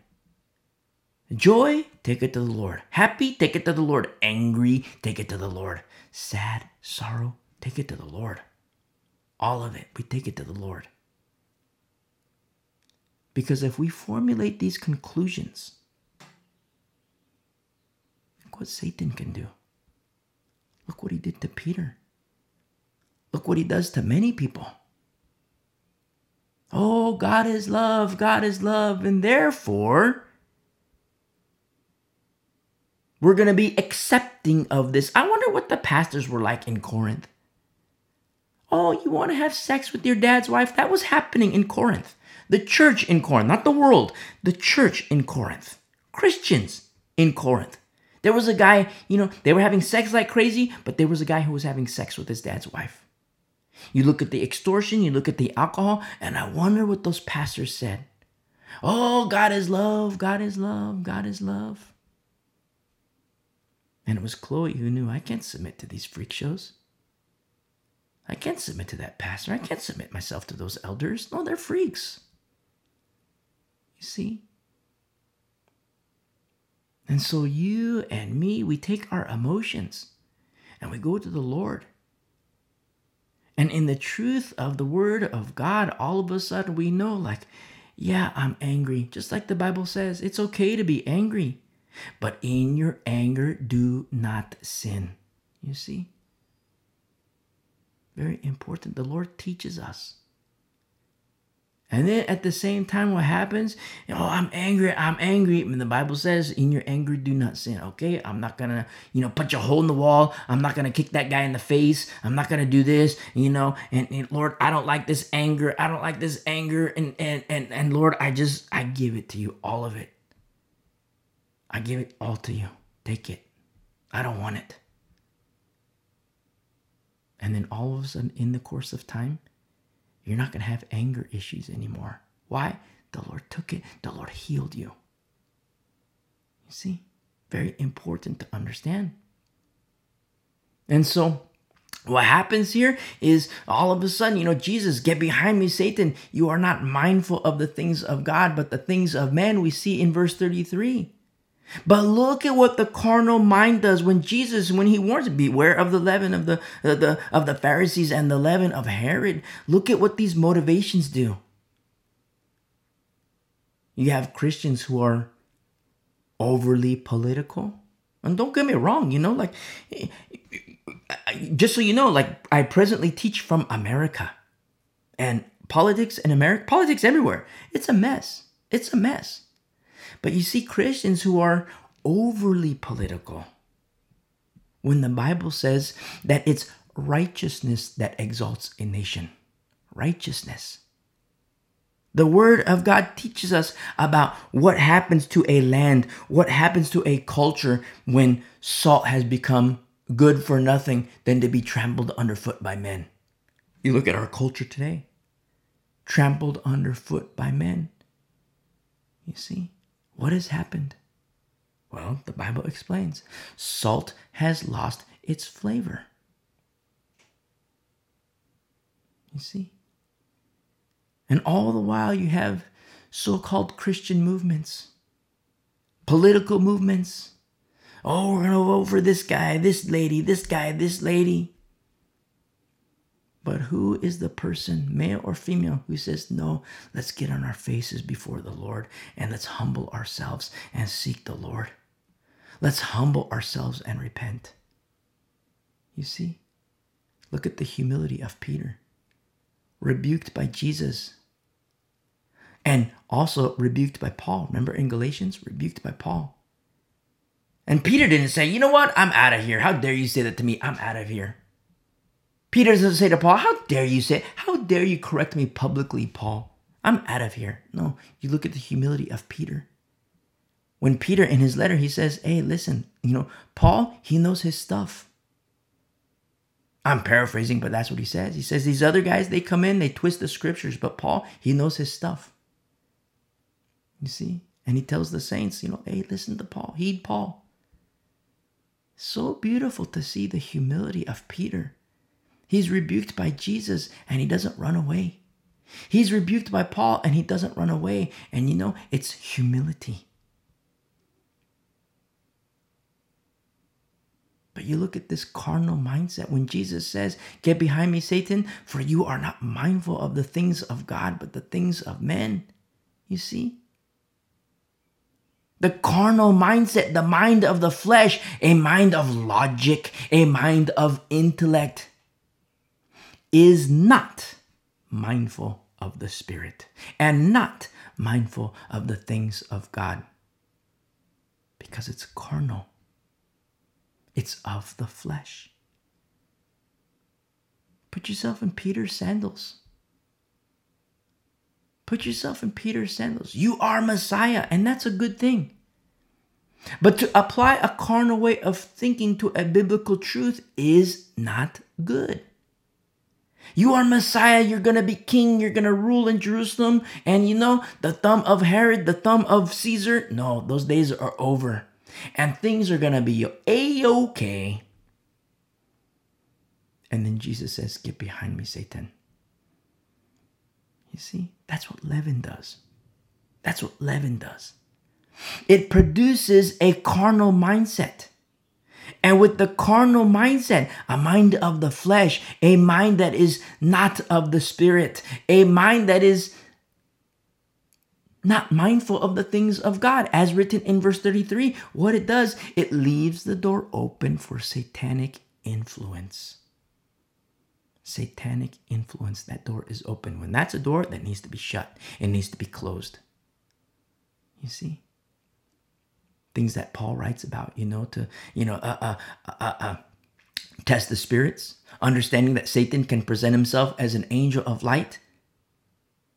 You see? And we have to test the spirits. And the carnal mindset, a mind that is not mindful of the things of the Lord, look at how that door is open.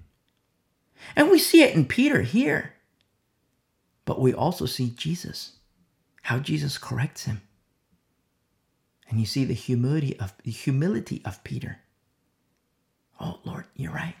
Lord, you're right. Forgive me. When Peter chastised, when Peter rebukes, or when Paul rebukes Peter, you look at the humility of Peter. You know what? Paul, you're right. Paul, you're right. Forgive me, Lord. You see, I got to get right with the Lord. But then you look at pride and carnality, and you look at Christians today, they're not humble like Peter. You see? How dare you? I'm going to have sex like crazy. How dare you call me on it? I'm going to do my crack like crazy. How dare you say that? God is love. I'm going to do my Ouija boards. I'm going to do the occult. I'm going to do I'm going to do my gambling, and I'm going to pray that I get winnings at the casino and all these things. And you're going to say that that's a bad thing? How dare you say that? You know what? I'm out of here. I'm not going to listen to you anymore. You're so stupid. I'm out of here. You're so mean. You're so mean. I'm going to go over here. This guy, Alexander Jimenez. These guys are nice. I want to go to church and feel good about myself. Listen, the only way you and me are going to hear the word of God and feel good about ourselves, it's when the formula is right. Because the word of God always confronts the flesh. Always, always, always confronts the flesh. Always. You're going to feel that sting. You're in the sex, and you're in the Ouija boards, you're in the cult. You're going to hear the word of God, and you're going to feel the word of God confront those things, because the Lord confronts the flesh. The Lord confronts the carnal nature. And yes, there's a pain associated with that. There's a pain associated with that. Remember, Paul says, I wrote this letter to you, and I didn't want to write the letter to you, but I did anyways. Why? Because there's godly sorrow. Did I want you to be sorrowful? Not necessarily. But I'm glad you were. Why? Because of what it produced. Because of what it produced. It led you to your knees in repentance. You see? Where are the pastors like that today? Who speak truth? They know it's going to hurt, and they speak it anyway. Why? Because of godly sorrow, that it's going to bring a person to their knees. Where are pastors like this today? You see? Instead, you have pastors, you know what? There's 1,000 people in my church, and if I speak truth, 500 are going to leave. And if 500 are going to leave, I can't pay rent. I can't pay the mortgage. I can't make my car payments. You see? I can't fund my retirement. And so what do pastors do? They don't speak truth. And that's one aspect. Those are the hirelings. There's other things at play here. Satanic influence. The door is open. And that's what the carnal mindset does. When a person is not mindful of the things of God, when a person applies logic to every problem, a person applies intellect to every problem, instead of falling on their face and saying, Lord, what is your will? Lord, what would you have me do? You see, it happened with Peter. And Lord, you are Messiah, you are Messiah. And the Messiah explains, hey, I'm going to die. And Jesus says, no, I don't want that to happen. Taking a very valid emotion. I don't want the Lord to die. I don't want him to suffer. And how Satan takes that very valid emotion and he twists it. And he aids a person to formulate a conclusion, taking foothold on that carnal mindset. You see? Taking foothold in that logic, taking foothold of that intellect. And saying, okay, rebuke Jesus. Peter took him aside in verse 32 and began to rebuke Jesus. He formulated in his mind, okay, I'm not going to let that happen. You say you're going to suffer? You say you're going to die? No. And Peter began to rebuke Jesus. And the Lord says, get behind me, Satan. He didn't say, get behind me, Peter. He says, get behind me, Satan. Because he knows that Satan was at work in the heart of Peter. You see? Very interesting what we see. You say, how could that be? How could Satan be in the heart? Well, remember the pneumos? Remember the pneumos? And these are things that Peter, he's going to learn even more in the pneumos, but not yet. He's still in relative infancy here. That's what leaven does. The carnal mindset. That's why Paul says the remnant needs to separate from the leaven. Remember 1 Corinthians chapter 5? Okay, remember, the Lord is reactionary, and we see that as exemplified in the Lord himself, but also through certain priests, not the majority of priests, no, but certain priests, yes. You see it exemplified in the prophets. The Lord is reactionary, just like with Samuel. Okay, you want to reject the Lord? Okay, here's the warning. You still want to reject the Lord? Okay, here's your king. Remember our study in 1 Samuel? We see it exemplified in a very small number of priests. You see it exemplified in the prophets, and you also see it exemplified in the apostles. You see? And when Paul says it's the remnant that needs to separate from the leaven, and people see that, oh, he's so mean. He calls these people leaven. Well, why does he call them leaven? Well, he does the extortion on the employer. Well, he does the little sex over here. No big deal. The guy wants to have sex with his dad's wife. No big deal. God is love. What? That's not a big deal. That's absolutely leaven. You see? Oh, Paul's so mean. James, he's so mean. But what people willfully forget, it's what leaven does. The impact of leaven.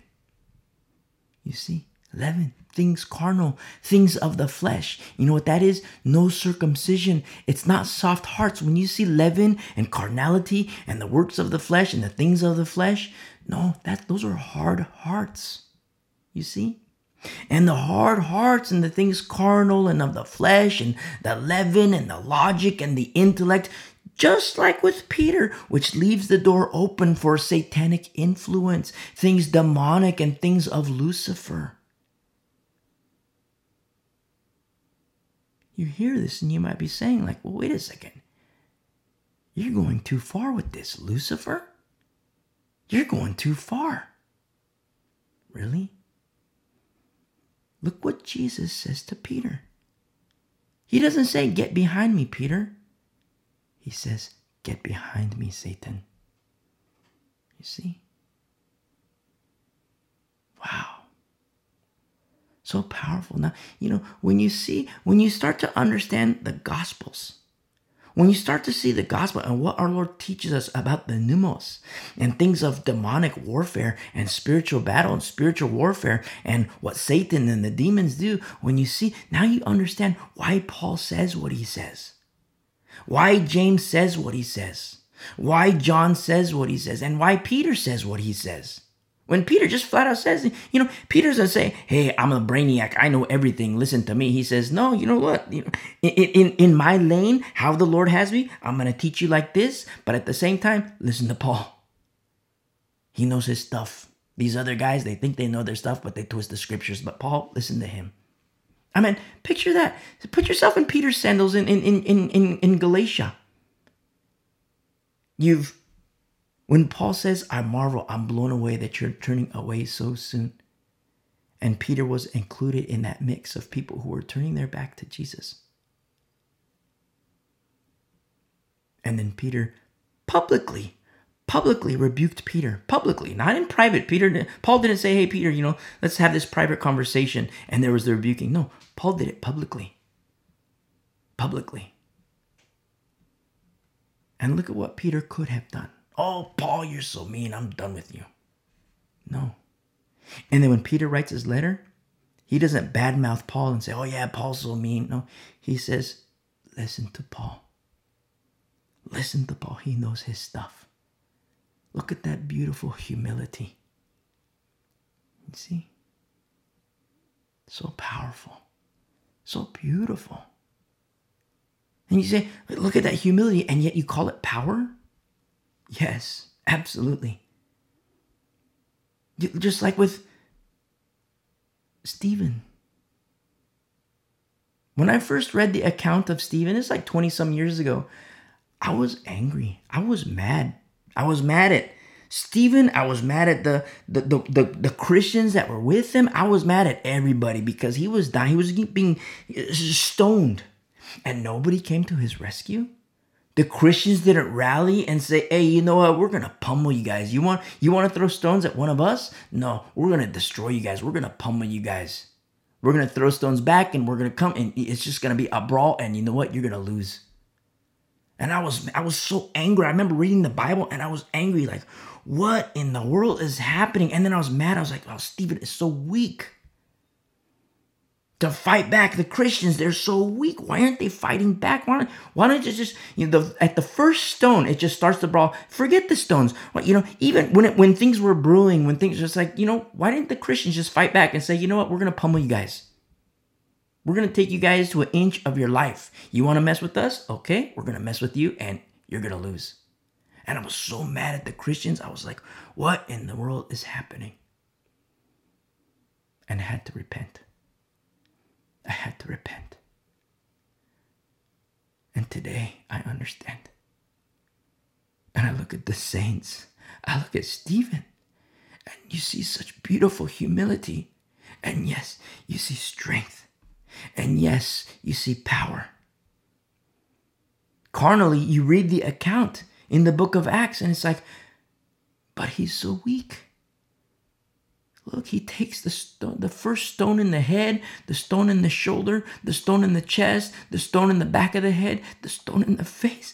And you call that strength? You call that power? Yes. Yes. Why? Because in our weakness, our Lord is strong. You see? Humility.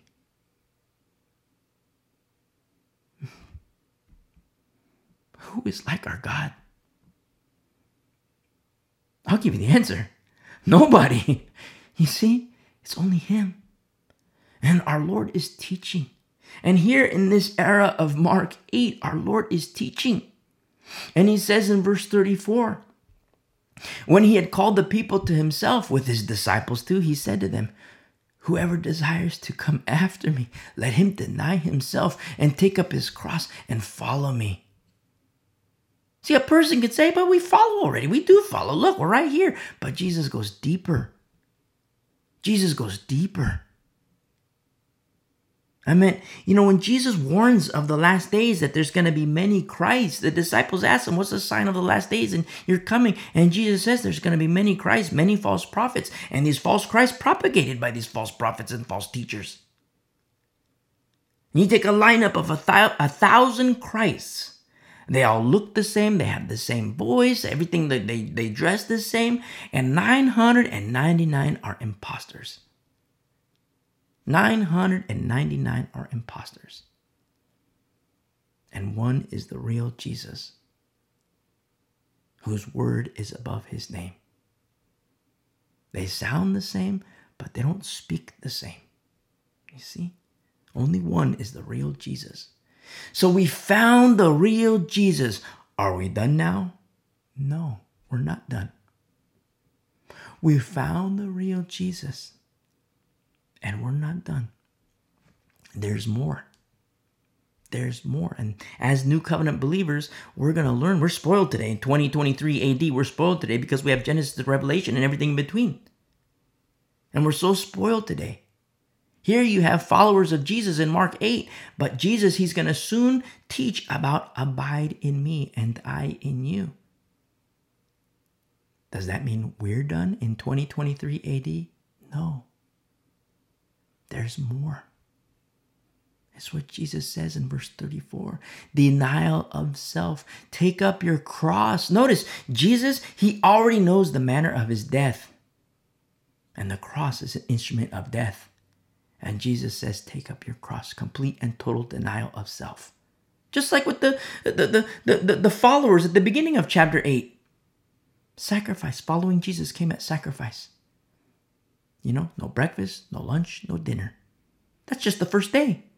Second day, no breakfast, no lunch, no dinner. Third day, no breakfast, no lunch, no dinner. But then Jesus supplies. Jesus provides.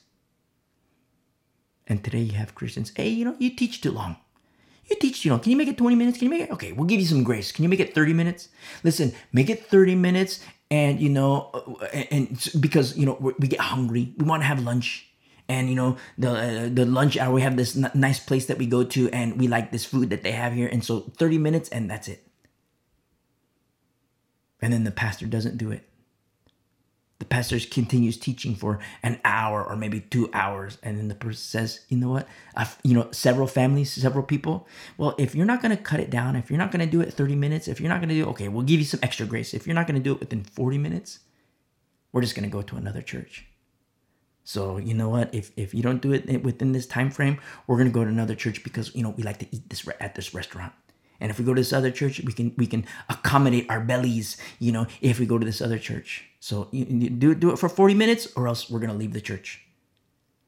And then the pastor doesn't stop. The pastor can keep, an hour and a half, 2 hours, an hour. Okay, we warned you, pastor. We're out.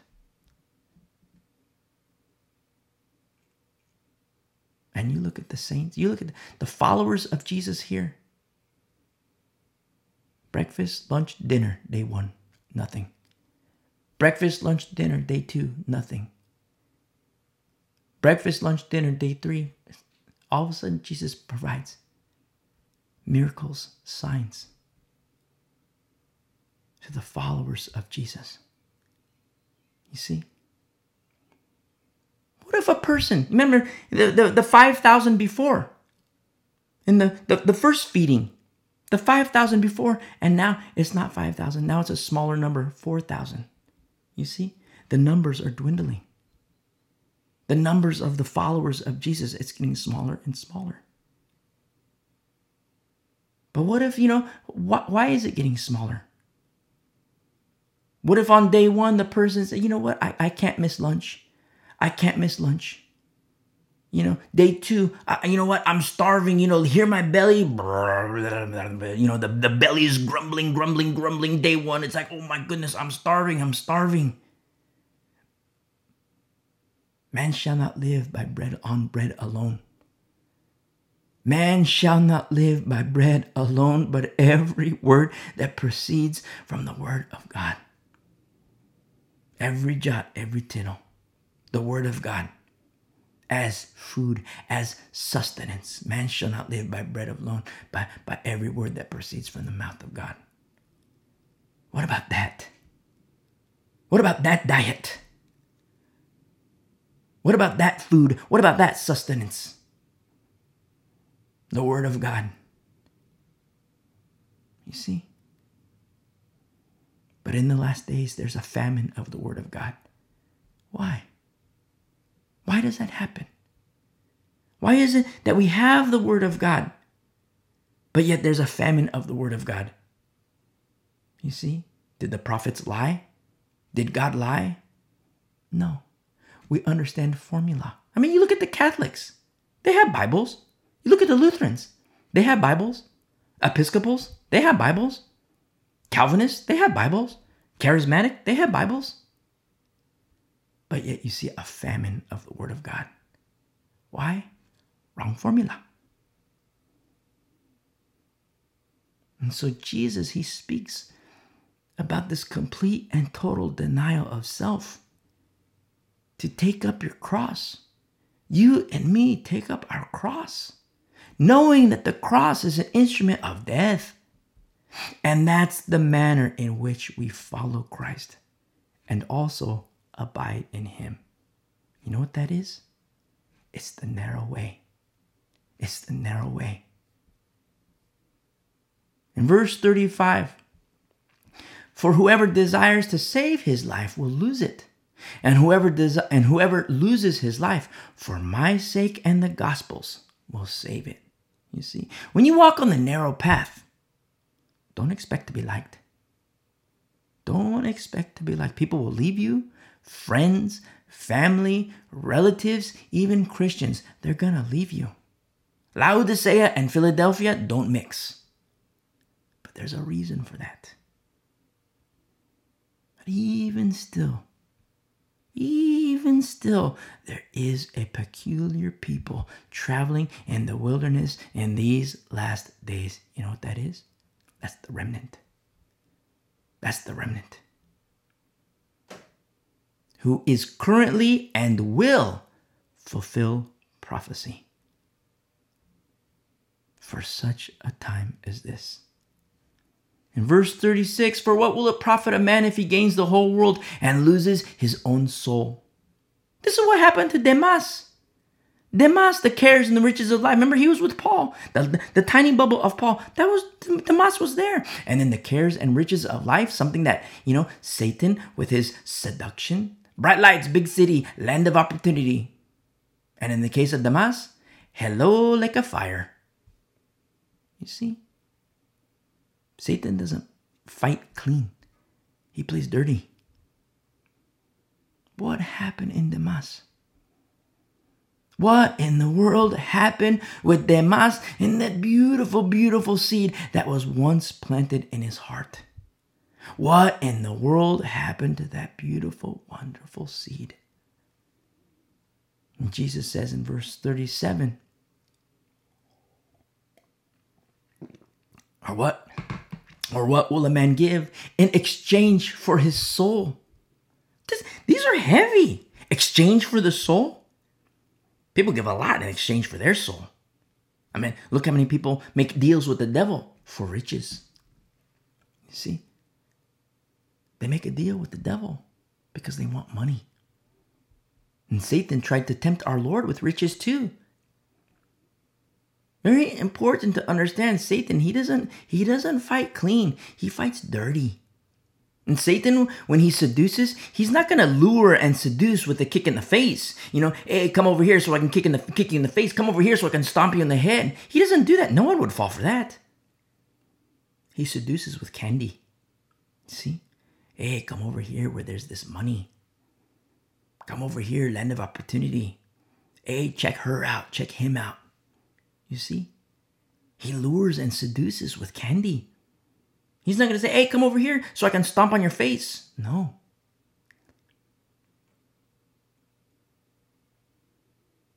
He seduces and entices with what seems to be good, but the whole time it's a trap. It's a trap to destroy and kill.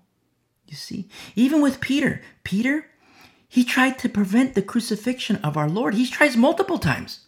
I mean, here, Jesus rebukes him straight up. Get behind me, Satan. Peter, you're going to be the Messiah and, we're going to crown you king and you're going to be king and we're not going to have Herod we're not going to be under the thumb of Herod anymore, under the thumb of Caesar anymore. You're going to be king. And it's true. Jesus is going to be king. Literally, with the crown on his head. But before that crown, there's the crown of thorns. You see? Mocked, beaten, ridiculed, killed, the cross. Prophecies of the Messiah being killed. Prophecies of the Messiah being risen. Prophecies of the Messiah returning. Prophecies of the Messiah being crowned king. But by faith, you and me, he's already crowned. King of kings and Lord of lords in our hearts. You see, the circumcision. Softer than the softest jello. That's the heart of the remnant. And Jesus continues in verse 38, for whoever is ashamed of me and my words in this adulterous and sinful generation, of him the Son of Man also will be ashamed when he comes in the glory of his Father with the holy angels. Let me tell you something, my beautiful, beautiful, beloved friend. Don't be ashamed of Jesus. Don't be ashamed of his words. In your life and for your life, do not be ashamed. And if he calls you to speak, don't be ashamed. Don't be ashamed. If he calls you to speak, you absolutely won't be received well among the Christians, among the world, among Corinth, among even Christians. You absolutely won't be received well among the masses, even Christians, even the church. Remember, Philadelphia and Laodicea do not mix very well. Actually, there is no mixture. They don't mix. But as for you, when you're not ashamed of Jesus and you're not ashamed of his words and you apply his words in your life, and it's for your life. And if he calls you to speak and you speak truth and everybody hates you, you're going to be clean and pure before the Most High God. I mean, even if he doesn't call you to speak, if he calls you in, another capacity, you're going to be clean. You're going to be pure before the Most High God. And the Lord sees, just like in the Judges era, I'm so in love. I have a pain and a love for the Judges era, because you see a whole lot of mess in the Judges era. But then you also see, wow, look at this guy. Look at this lady. Look at this daughter. Look at this other lady. Look at this guy. And the eyes of the Lord reveals to us a remnant in the Judges era. You see? And as for you in these last days, in the era of 2023 AD and the span of time before our Lord returns, a whole lot of mess, a whole lot of wickedness, a whole lot of adulterous and sinful generation. But as for you, clean and pure before the Most High, purified by the high priest in the order of Melchizedek, and faithful servants of his priesthood. They will show you the way to the beautiful, beautiful, beautiful people of the way, a remnant of these last days. God bless you. I love you.